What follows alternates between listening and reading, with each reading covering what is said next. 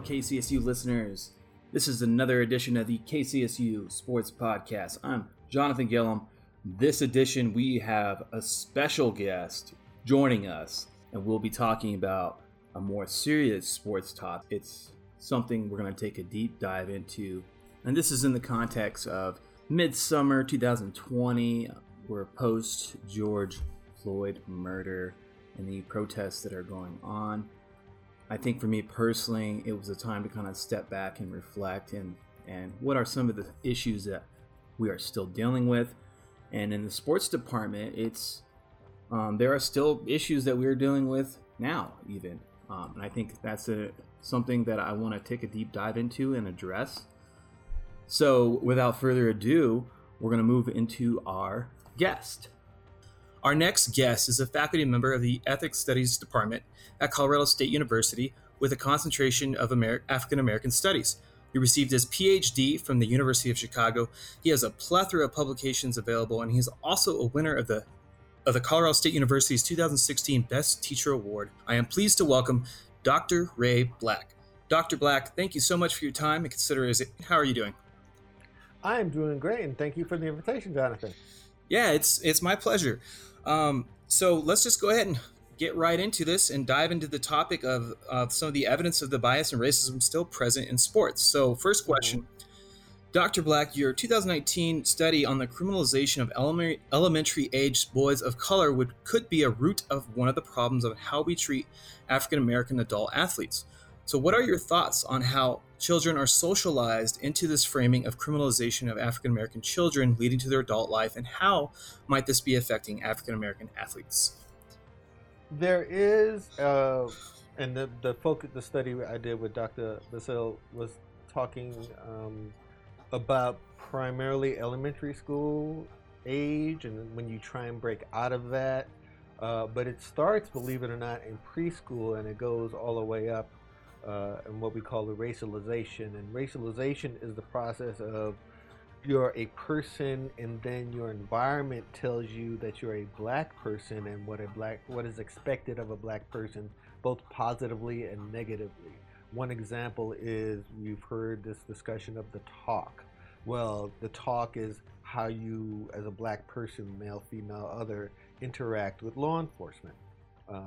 The whole the hands up, don't shoot, I can't breathe. This is the outcome of the talk, the failure of the behavior on the hands of law enforcement. So that's a long way of saying that if you're expected to be accused, criminalized, regardless of what you do, then sometimes you're more cautious. And the caution then leads you to behave in certain ways, like, okay, well, I'm not going to go there and do these kind of things. And when you get into sports, and you get into especially football, and you start with the Pee Wee leagues and going up into college football and then into the pros, you have, based on your talent level, you have ways that you can behave. The more talented you are, the more you can be outrageous, which is excused because of your talent. But the less talented you are, the less you have that leeway. But still within the framework of you are a black athlete, you will behave in this manner. Is that helpful to understanding the framing that starts in how you're behaving as a racialized person?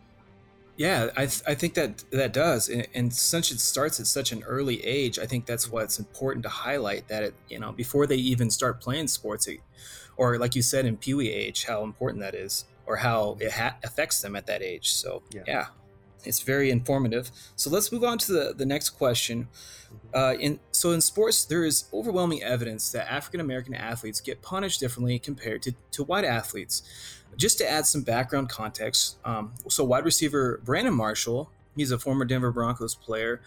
He appears on the NFL as an analyst sometimes, has gone on record saying white players, specifically at the quarterback position, are treated differently. Furthermore, just to add more examples, Dr. Simmons of the University of California documented a study on some clear examples, and he used examples as how African American athletes are not allowed to trash talk, but at the same time, they have to take verbal abuse from their coaches. He points out African American athletes get punished for celebrations, but on the other hand, coaches are slapped on the wrist for their verbal abuse and even violence. Bob Knight is a great example. He is known to have even used physical violence. And then Terrell Owens was always punished for his extravagant celebrations. So those are some examples. So Dr. Black, what do you think are the causes of this organizational bias against African American athletes? And I want to break it out also by sports, because if you look at the way athletes are treated in professional basketball and they're treated in professional football, there's a wide range of difference. You have coaches in basketball, Greg Popovich and Steve Kerr, to name two, who are very, very, very outspoken and positive for Black lives and supportive of both their athletes and the community in these protests, where you have the prime example of Kaepernick, Colin Kaepernick, and when he was a Niner and now that he's still a free agent, in the way that he has been treated from the highest levels of the country, but supported at least 4 years ago when this all started by the NFL.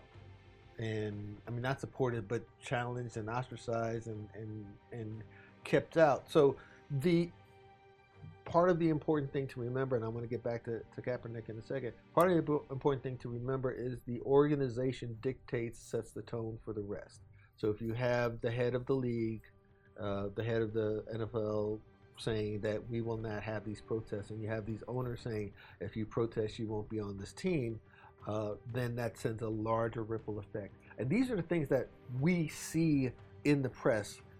Of all the hundreds of football players in every organization and the teams, there are lots of smaller incidents that say you cannot do this. Where the NBA, on the other hand, this is promoted. You have LeBron James as one of the leaders out front saying, we support this, and they're supported by the league, and they're not punished in the way Brandon Marshall was and other football players have been. So the organization, the professional organization, sets the tone for those athletes. One of the things is and I'm writing about this now, about how the protests are looked over time. When Kaepernick was kneeling a couple of years ago, he drummed out of the league, essentially. Friday, less than a week ago, Roger Goodell is making a video saying that he was wrong. Now, he didn't use Kaepernick's name, as a lot of people have pointed out, but the perception of the problem and the ways to draw attention to it can change. And that's through the actions of folks who will take the action like Kaepernick and then suffer for it, but their cause comes to light and they'll celebrate it, or the cause will be brought up. So there is a difference. You can imagine Tom Brady saying Black Lives Matter. Would he suffer for it? He most likely he would not. He would not. And who's my man in Breeze? Yeah, Drew Brees down in New Orleans. He had to do his mea culpa and really then go and challenge the occupant of the White House, saying, "Hey, this is not correct." I know, and I do know, to add, I know several athletes have gone on record saying that they changed their mind when they actually kind of saw the root of the protest. I know, for example, Tyler Columbus of the Sports Radio 104, the Fan, has gone on and said, I didn't support him at first, and then I realized what was truly going on, and he has retracted, and now he supports him. So change can happen. Yeah, and this is not unusual, because if you look at in our own last 50, 60 years, going back to the most famous case of Muhammad Ali, going back to John Carlos and Tommy Smith, who had their careers destroyed. And at the end of Ali's life, he is a hero and celebrated and leading the torch at the Olympics. And John Carlos and Tommy Smith, who are just turning 75 and 76, they're still around. They are heroes. And before I was at Colorado State, we lived in the Bay Area in Oakland, and they are celebrated. There's a statue at San Jose City College for them when they were basically prohibited after 68. So if you think the 20, 30, 40 years it took for Carlos and Smith to go from ostracized to heroes, and 4 years for the NFL to recognize Kaepernick as without but the idea but not his name, hopefully the difference between the moments of protest and the recognition that there's something valid behind the protest is shorter and shorter from years, hopefully, to months and days, if not instantaneously. And yeah, maybe the events that took place are the catalyst to accelerate the movement even further. Like kind of like you were saying, maybe this is the jumpstart like leagues like the NFL needed to really make change faster. So yeah, that's another great answer, Dr. Black. Let's move on to the next question. So I noticed how you were definitely highlighting how the NBA tends to be definitely more friendly towards their athletes than the NFL, and I have noticed that too. So my next couple questions are kind of towards the NFL. So the NFL has made attempts to address diversity. They have the old Rooney Rule, which was in place to require an NFL team to interview a minority candidate. Well, the rule hasn't appeared to help, even though the majority of the players in the NFL are African-American athletes, and the head coaching job hiring process seems to overlook African-American candidates. Even though there are numerous qualified candidates, a perfect example of this is many believe that the Chiefs offensive coordinator, Eric Bieniemy, was considered highly qualified. He just won a Super Bowl, and there was, I believe, 7 or 8 head coaching vacancies this season, and he was not offered a job and was not hired. Today, there are only 3 African-American head coaches: Anthony Lynn of the Chargers, Mike Tomlin of the Steelers, and Brian Flores. So, Dr. Black, what are your thoughts on the failure of the Rooney Rule and a connection to de facto racism? Ooh, de facto racism. Thank you for bringing that term up. And just to be clear, there's what we call de jure racism, or racism by law.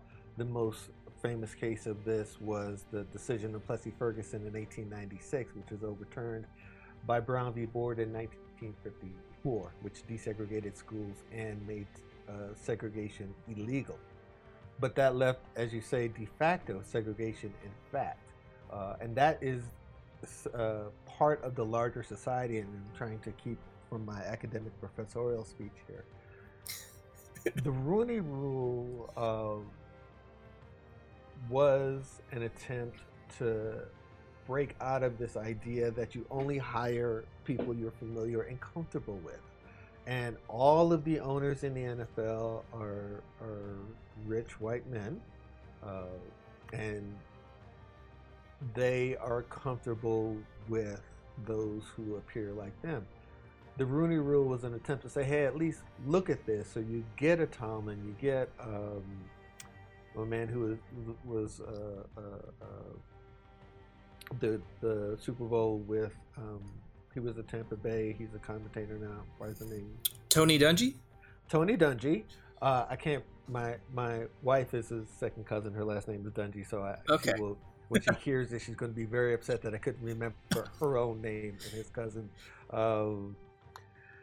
So when you get, and he was at Tampa Bay, and then he went to Indianapolis. But why weren't his coaches looked at?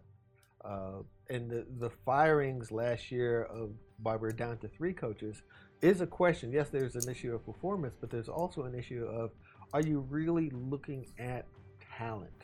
Mm-hmm. And that was the attempt at Rooney Rule. It's like, look, at least put these people in a room so they can impress you, so Mike Tomlin can impress you, and do that. But the implicit bias of not seeing talent over race. Mm-hmm. And part of the understanding of diversity that I want to promote is diversity makes you uncomfortable. You may have a coach who is perfectly talented and relates to your players and is a good strategist, but is an African American and doesn't talk in ways that you're comfortable with, but will be good for your team. And getting between the success of what made you be in the position to own a team, and then listening to somebody who has a different opinion or different approach, a different perspective than you, is very difficult at all levels. And that's reflected in the larger society. If you look at even politics, people tend to vote for who they think they're comfortable with, even though the policies may be better for somebody who is different than what they are.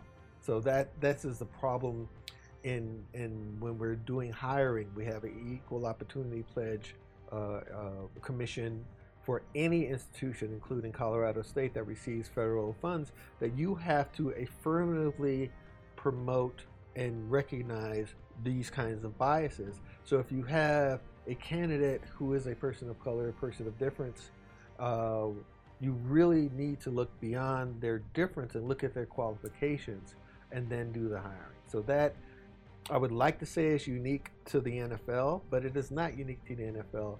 And the recent attempts to allot draft picks and all of these other things, they're getting challenged, but they're not getting at the root of the problem. Is the decision makers and the hiring makers really have to do a different kind of evaluation than what they've been doing to really look at the talent and then be rewarded with it.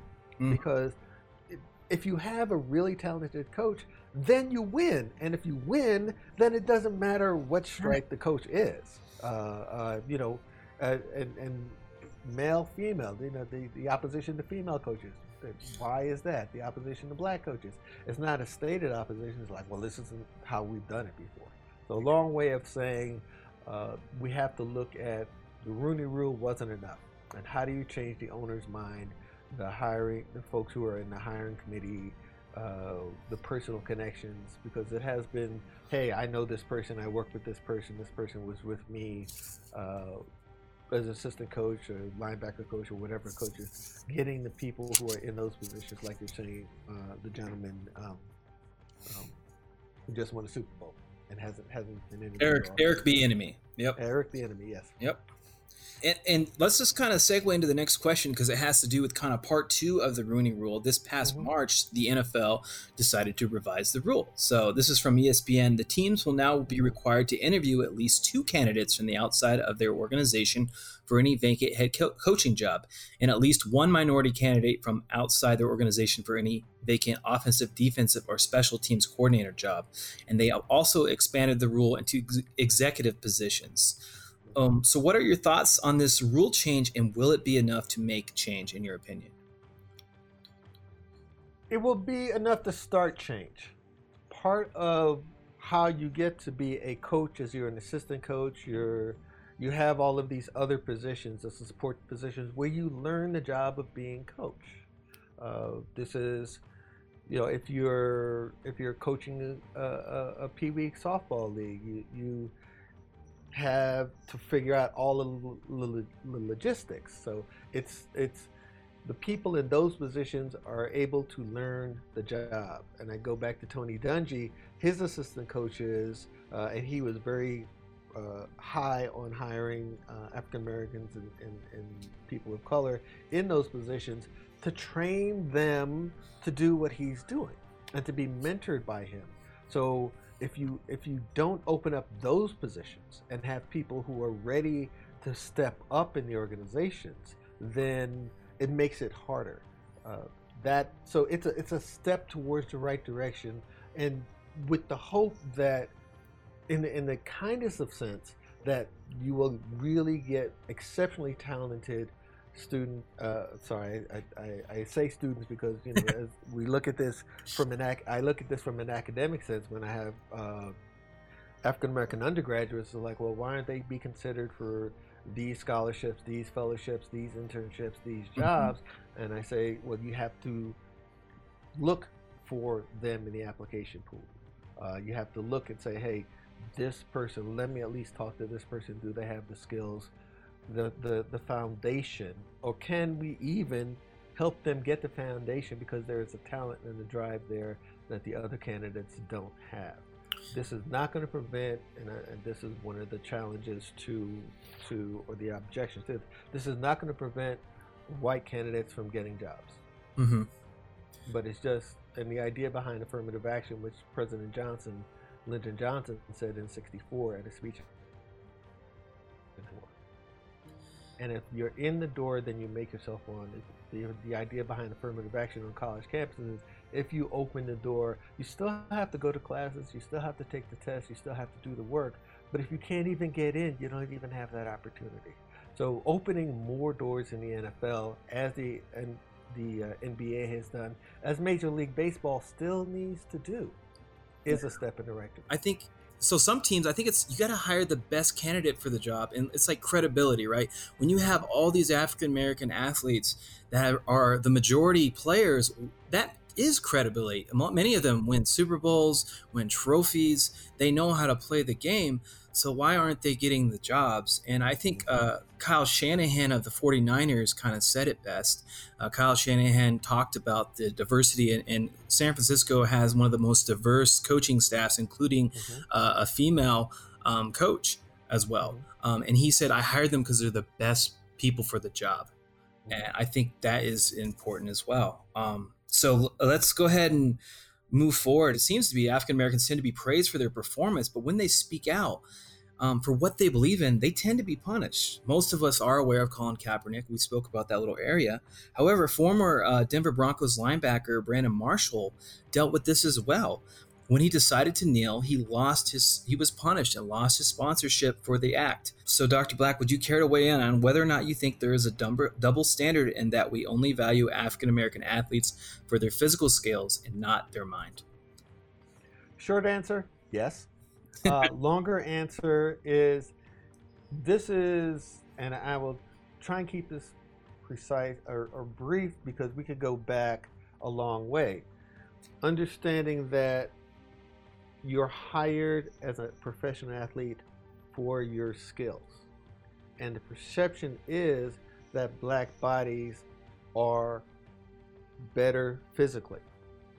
And this is going back to slavery. It's like, okay, the reason why you send a ship halfway across the country to get black bodies is because they can deal with the rigors of the work better than other types of people. That was the perception, and that you can do that if you have the technical needs, and that persists into understanding of professional athletes today. We're looking at a black running back, a defensive lineman, rather than an O-line or a quarterback, because they have a certain physical set of skills. And it doesn't matter if they're the most or least intelligent as long as they have those physical set of skills. So as long as that perception, which permeates society, this is the question of if somebody has a PhD, they considered in the same line if they are white or if they're black, and this happens when in all different aspects of society. So yes, there is a different perception, and that perception is part of the reason why you don't have more African American quarterbacks, or you don't have more African American coaches in the NFL. Where you do have it in a smaller league in the NBA. And just contrasting those two, there are a lot of differences. The NBA, you see the athletes without helmets, and you're much closer, and it's a much smaller league and much more personality driven than the NFL. But the minds of the NBA players are respected more, I'd say this, than generally in the NFL. Not all isn't, but yeah, there is, and that's a problem. It's a problem that is not unique to the NFL. Sadly, it's a problem that persists through society. One of the things I want to bring up is that we're doing this in the second week of June, which is the second week of protest, highlighting the injustice for the murder of George Floyd, Breonna Taylor, and others, and that's a long list. This is the conversation I remind people that's been going on since 1619. Do black lives not only should be respected as others, but do they matter at all? And do we have to have them as martyrs before you realize that they can be, in addition to a wide receiver, a quarterback, a coach, a head of an organization? Long answer to a short question. And you of course hit it right on the nail. Hopefully the events took place unfortunately they had to happen, but hopefully these events help make major change. So we can hope. We can hope. Let's just last real quick. I thought it was a little kind of interesting, kind of how modern African American athletes kind of action. Do you think there's any other actions in modern day times? Do you think there are any similarities between the athletes' actions compared to the 1960s civil rights movement? The person to look at for that answer is Kareem Abdul-Jabbar. When he was Lew Alcindor and a rising athlete, he was with a group of other athletes, Jim Brown, prominent at the time, who went to talk to a young man named Muhammad Ali about his stand against the Vietnam War and his protest against that. Kareem Abdul-Jabbar, is still writing today. He has a new piece in the LA Times. So his legacy, Ali, Kareem Abdul-Jabbar, is reflected in Kaepernick, because one of the first things that people were starting to say about Kaepernick is like, he's taking a stand like Ali did. And Kaepernick, to his credit, when he first kneeled, he's highlighting this, and then he quickly became educated. He would take what he learned, what I would teach in my African American Studies and African American History class, that is available to anybody, not just if you enroll in my classes, about the history of John Carlos and Tommy Smith and others, Curt Flood in baseball, and others that took a stand and paid for it. And Kaepernick did pay for it. So there is the connection, as we started out saying, the way that athletes are treated, African American athletes are treated when they make an intentional connection to the African American communities that they come from or are connected to or are seen as a part of. And Kaepernick is a good example because he was raised by white parents, but he still connects voluntarily with the African American community with the support of his parents. So there is definitely a connection and a continuum, not just with the activism that we're focusing on athletics in the 1960s and 70s and 80s and today, but going back to 1619 and the moves to abolish slavery and the achieve civil rights that are still going on for 400 years in this country. Well, that was extremely informative, Dr. Black. I want to thank you once again. I feel like part of the solution is being informative and learning. I learned so much from this interview, and I really appreciate you coming on. How dare you learn things from a professor? But if you don't want to learn things from a professor, because there's usually a quiz and a course fee at it. If you look at the Innocence Project, which if you do the contemporary research of students, Google the Innocence Project, they have a lot of resources about why people are protesting now and a lot of links to other organizations, and really to find out, there are steps to educate yourself about why this is happening and then the furtherance of what to do. It's not just enough to know about it, but you have to do something with it, have conversations with your friends. I like to remind people that when I walk into a room as a black male, sometimes the conversation changes. But if you're in a group of just white people, the conversation is different. My voice is not there, but your voice is. And if you hear what we've been talking about today, if you hear what the protests around the world are saying, then carry those into the conversations where you don't see Black, brown, and other voices. Talk about equal rights for women when there are no women in the room. Talk about how athletes should be respected for their skills, both physical and their intelligence, when there are no athletes of color or differences. The Innocence Project. Go look it up. That is very powerful. Thank you so much, Dr. Black. Hopefully we can do this again maybe later this fall. Thank you, Jonathan, and I appreciate the invitation, and will respond positively if you ask me again. When you ask me again, not if. All right. Thank you. Thank you. What a fascinating interview. Once again, that was Dr. Ray Black of Colorado State University in the Ethics Studies Department. And that will conclude this podcast. For more information about diversity, please visit diversity.colostate.edu. And Dr. Black also mentioned the Innocent Project as well.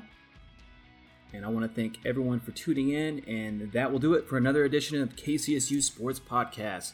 I'm Jonathan Gillum. I'll catch you next time.